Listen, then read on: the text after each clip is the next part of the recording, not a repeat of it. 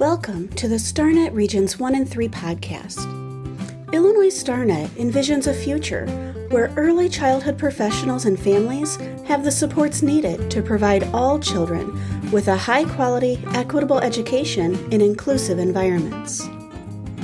StarNet's mission is to promote evidence-based inclusive practices for young children with disabilities, professional development to support educators and families, meaningful child outcomes through innovative and engaging learning experiences.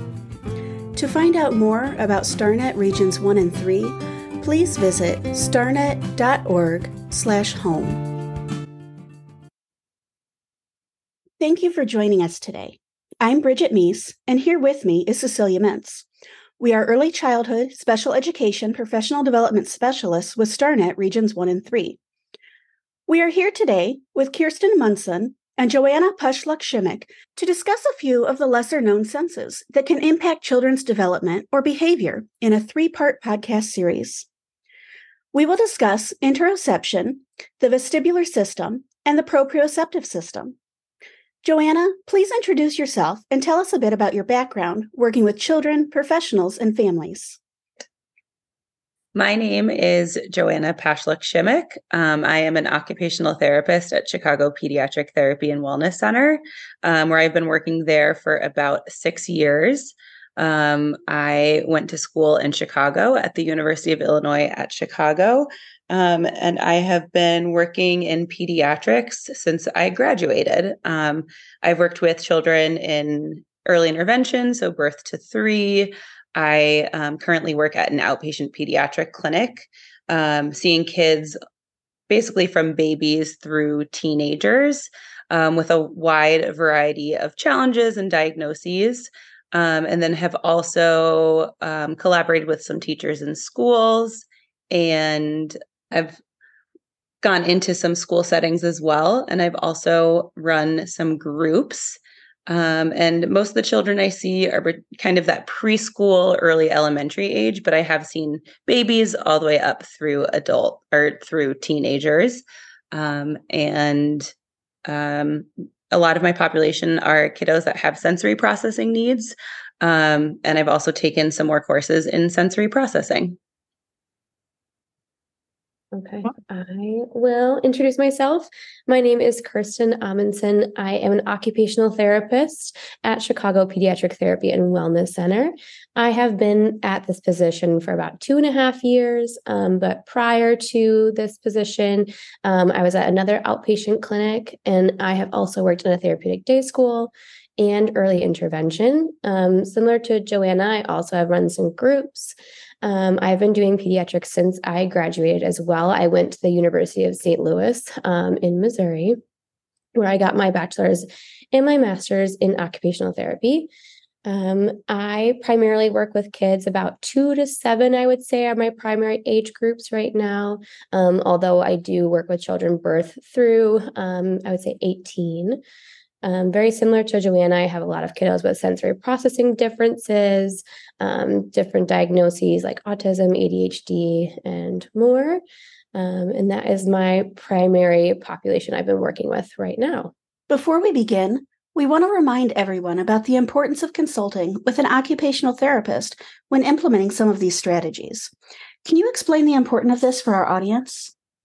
Yeah, I think we want to recruit an OT or consult with an OT to make sure that we're, they have the specialized training to monitor for those desired effects that we're looking for. And we want to make sure that we're not going in the opposite direction, that we're really getting the desired outcomes that we're looking for, and just ensuring that everything is put into place with safety in mind, especially if a child has certain conditions or diagnoses, and just ensuring that we are being safe with all of our practices we're putting into place for our children.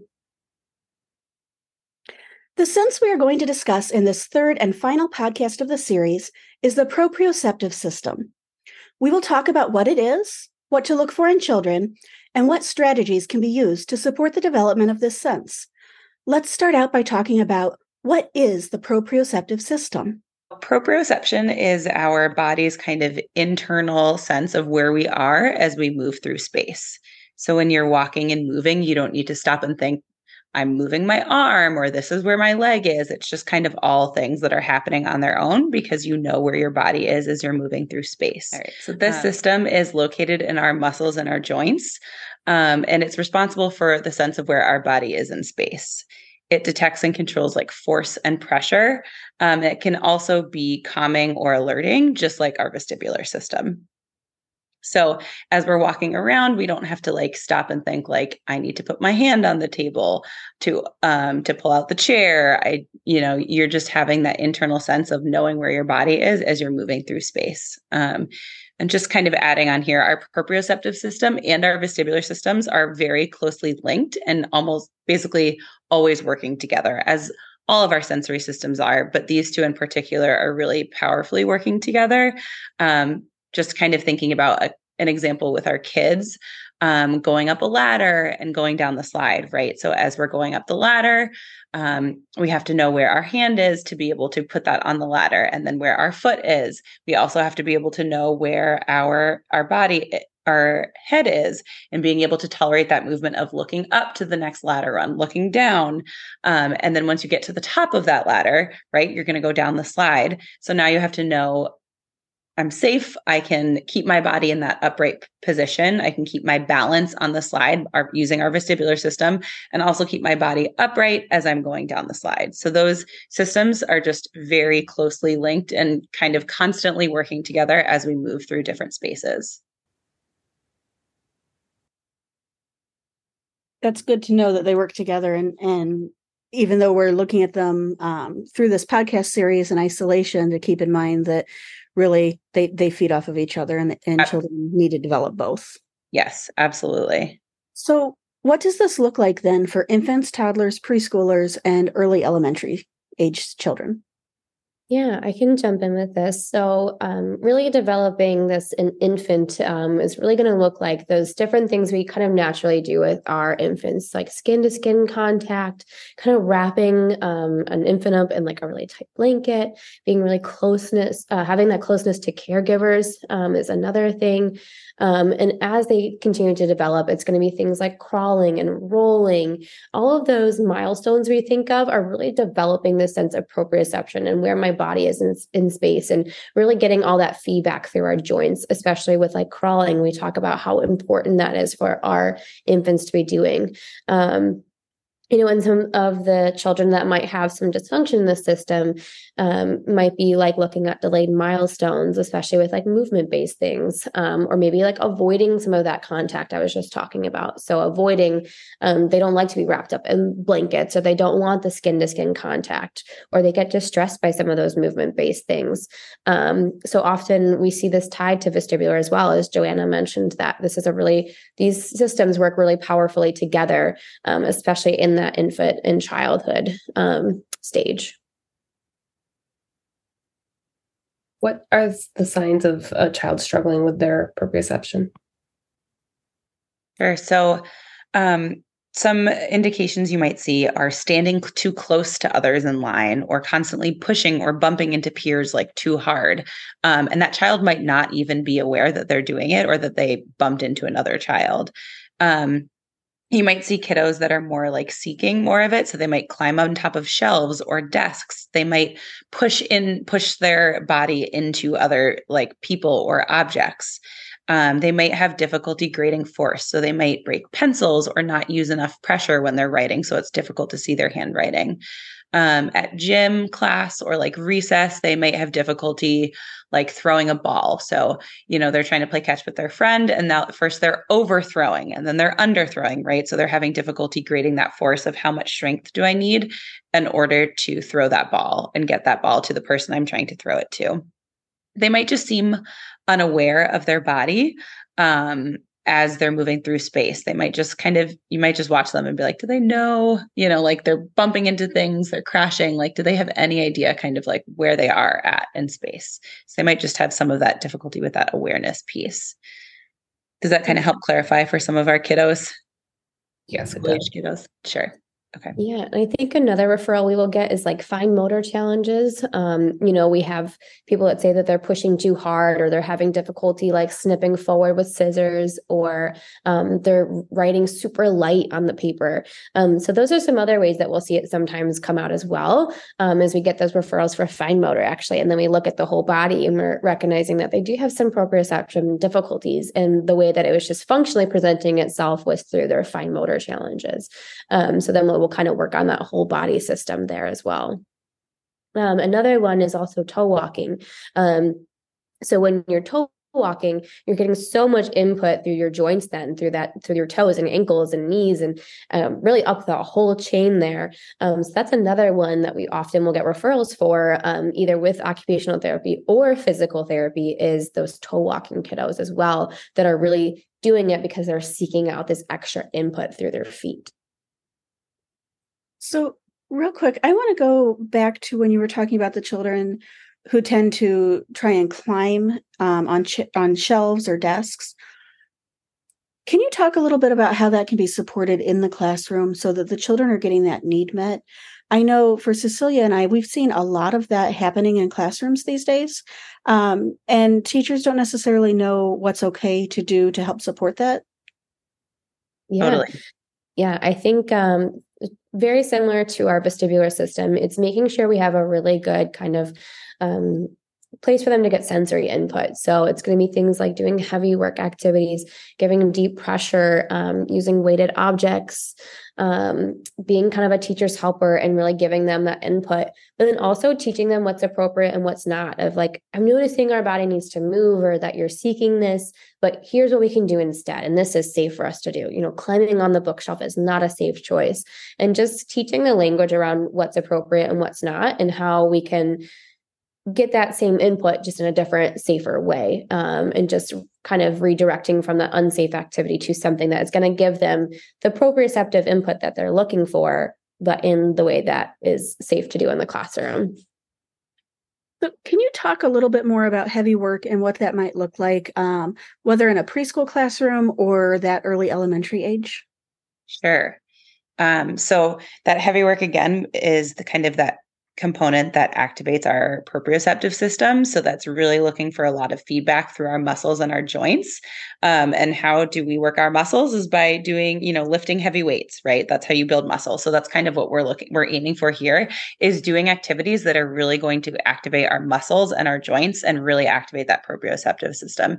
So as Kirsten kind of mentioned, carrying heavy objects. So one thing that I love to recommend is if a child, especially with like our preschool, maybe kindergarten, early elementary kid age, they're not necessarily going to school with a bunch of books in their bag for school related tasks. But sometimes I'll recommend like, let's put a bunch of books from home, not like academic books, just like regular, reading books in their backpack. So it's a nice kind of resistive opportunity for them. And then they can carry that backpack around while they're transitioning through classrooms or from classroom to classroom or in the hallway. So that is a heavy weighted bag. And now they're having to really kind of work their muscles and their joints, and they're getting a lot of that heavy work and activating their proprioceptive system a bunch. That's one I love to recommend, just especially during those transition times. You can also have like there's lots of different ways you can do it, but I've also recommended kind of doing a DIY project for like a preschool classroom where you add some like rice or beans or something that's a little bit heavier to a stuffed animal. And that can be kind of like the heavy object in the classroom. So you can ask a student to, hey, can you pick up that animal and bring it to circle time with you? Then he can sit on your lap. So you're adding that deep pressure component because he's having like a nice weighted object on his lap. Kind of just being creative in those ways. I'll often recommend kids are like, you have one student that like opens the door all the time and holds that door open for all of the kids as they're going through the classroom. Or as they're exiting a classroom or entering a classroom, right? So you're pushing the door open, you're holding it open, you're using all of your muscles and your joints with your arms and your legs and activating that system in order to give yourself, some more of that heavy work opportunity. So just kind of finding creative ways, I think, to incorporate that. what else do I want to, Kirsten, do you have anything else you want to throw in there? Yeah, I think some more things you can do are things like wall push-ups, chair dips. Animal walks are a great one to do like up and down a hallway or transitioning from one place to another. So things like bear crawls, crab walking, frog hopping, those are great because those are going to activate all those muscles and joints there. Using ankle weights, again, like weighted things. Typically, we do want to check in with an OT if you have one at your school, just to see on the poundage and things like that, and just making sure there's no reason they shouldn't be using anything weighted. And then also doing things like heavy work for the hands, because sometimes it's just not a good time to be doing movement-based activities. So things like Theraputty, Play-Doh, squishing a bug, doing Legos, using a stress ball. So getting those hands working can also be a great way to get in that heavy work.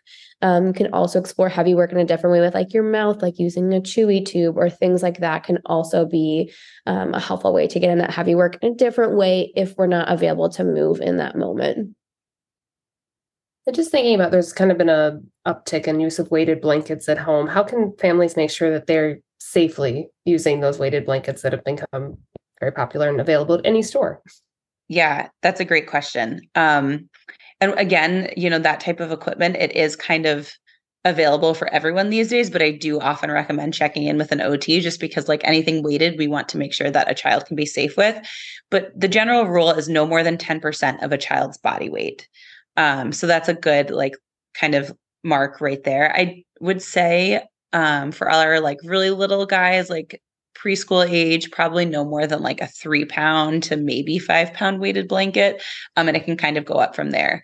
That would be my general recommendation for anybody in the classroom. I have worked with kids who are strong and able to, lift a very heavy, more than 10% amount of their, weighted blanket that's more than 10% of their body weight. Because some kids really just need that extra deep pressure and like weight. But as a general rule, absolutely no more than 10% of a child's body weight, just for safety. We want them to be able to remove a weighted blanket from them if they need to, and, kick it off, push it off easily just for safety reasons. So we've talked a little bit about what this looks like.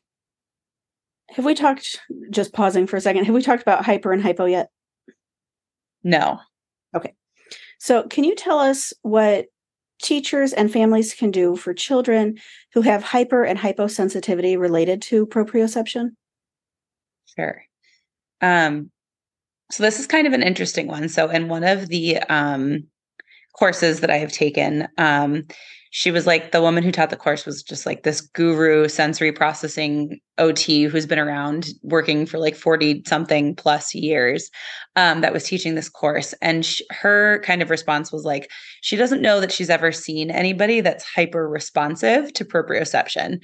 And that's kind of what Kirsten and I have seen as well. Like we have yet to see somebody that is hyper responsive to proprioception. We've seen it kind of, sometimes people will think like we've seen it more in relation to like a vestibular system challenge or something like that. So I don't want to say it doesn't exist, but it's just something that we haven't seen clinically.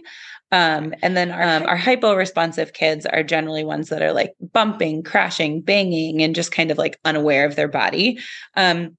The good news is that whether a kiddo is hyper-responsive, or hypo-responsive, we just recommend really honing in and using all of those heavy work activities that we've talked about. So doing a lot of activities to bring, a lot of resistance activities, heavy weighted activities to bring more of that awareness to their proprioceptive system, to provide more of that proprioceptive input to the body. So even if we're not quite, even if we say that we've never seen somebody that's hyper responsive and they're out there, providing all of those different movement opportunities that are like focusing on activating those muscles and those joints should be helpful for those kinds of kids as well.